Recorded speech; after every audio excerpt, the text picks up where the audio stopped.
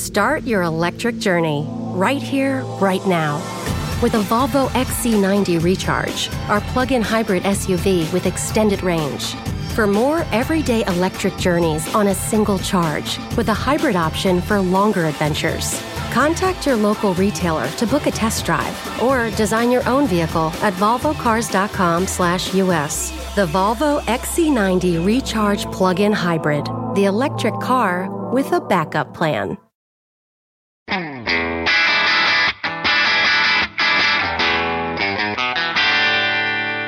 Hey math fans, Jason Marshall, Math Dude here with your weekly dose of quick and dirty tips to make math easier. People often think that algebra sounds like a big and scary thing, but I think that's mostly just because they don't understand what it actually is, which is a real shame because algebra is incredibly useful in the real world. Plus, it turns out that the big ideas behind it all are actually fairly straightforward. So today we're going to combat this universal fear and misunderstanding of an otherwise beautiful subject by diving in and answering the big question, what exactly is algebra? The problem with algebra is that it isn't a simple tangible object, like a spoon. If it was, it'd be easy to explain. After all, few people who manage to eat lunch with a spoon will have trouble explaining how it works afterwards. But, unfortunately, that's just not what algebra is. So, what is it then? Well, instead of being a thing like a spoon, algebra is more analogous to being something like a style or a method of using a spoon. I'm thinking of a sensible two-fingered plus a thumb grip versus a crazy five-fingered silverware stranglehold. Sure, both styles will get the job done, but one technique is definitely more elegant and efficient than the other. The same is true with style in math. One type of method, sometimes algebraic, is usually most appropriate for solving a particular type of problem. But styles are much harder to recognize, point at, and label than things, which is why recognizing and labeling algebra can be tricky. So then, what's the best way to think of algebra? My answer is that you should think of algebra as arithmetic, with variables.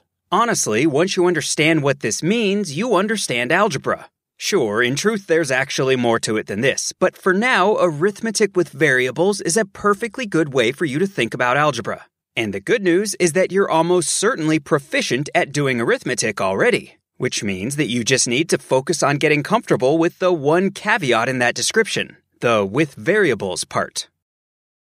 Start your electric journey right here, right now. With a Volvo XC90 Recharge, our plug-in hybrid SUV with extended range. For more everyday electric journeys on a single charge, with a hybrid option for longer adventures. Contact your local retailer to book a test drive or design your own vehicle at volvocars.com/US. The Volvo XC90 Recharge Plug-in Hybrid, the electric car with a backup plan. Before we talk about those variables, have you ever wondered where the word algebra comes from?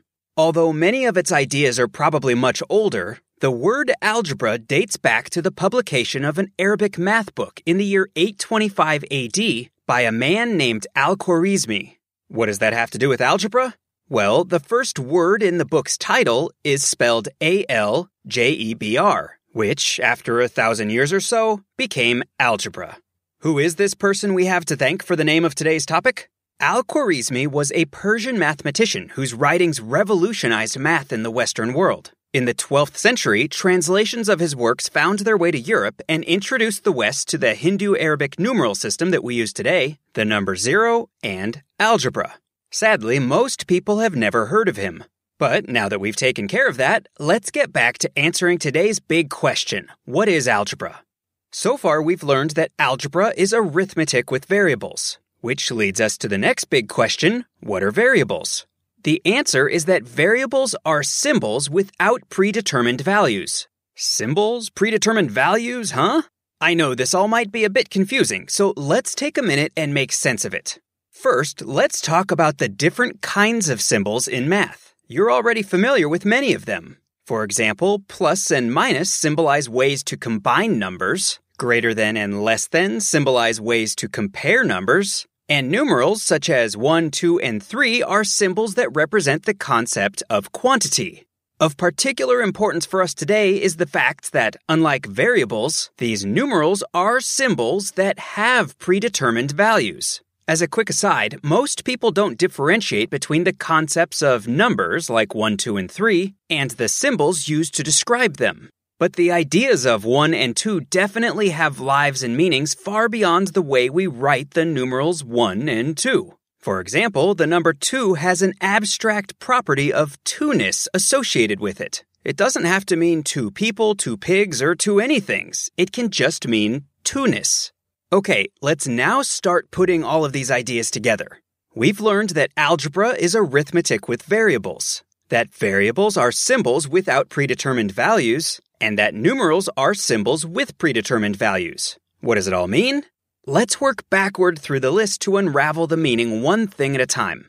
First, starting at the end, numerals are just symbols with predetermined fixed values. In other words, the idea of two-ness or three-ness is encapsulated by the numerals 2 and 3.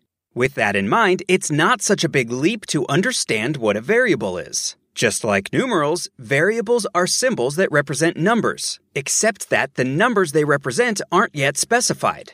Honestly, that's really the only difference between something like the numeral 5 and the variable x.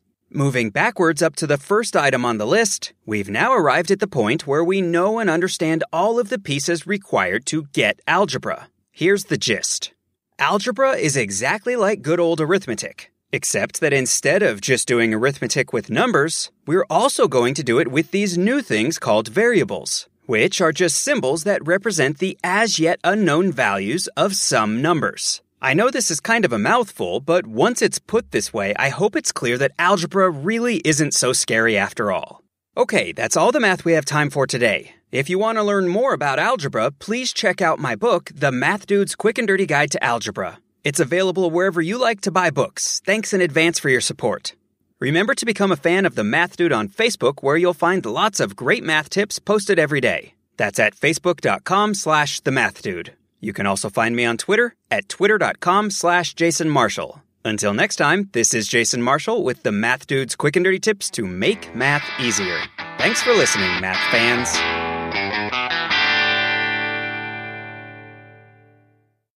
Start your electric journey right here, right now. With a Volvo XC90 Recharge, our plug-in hybrid SUV with extended range.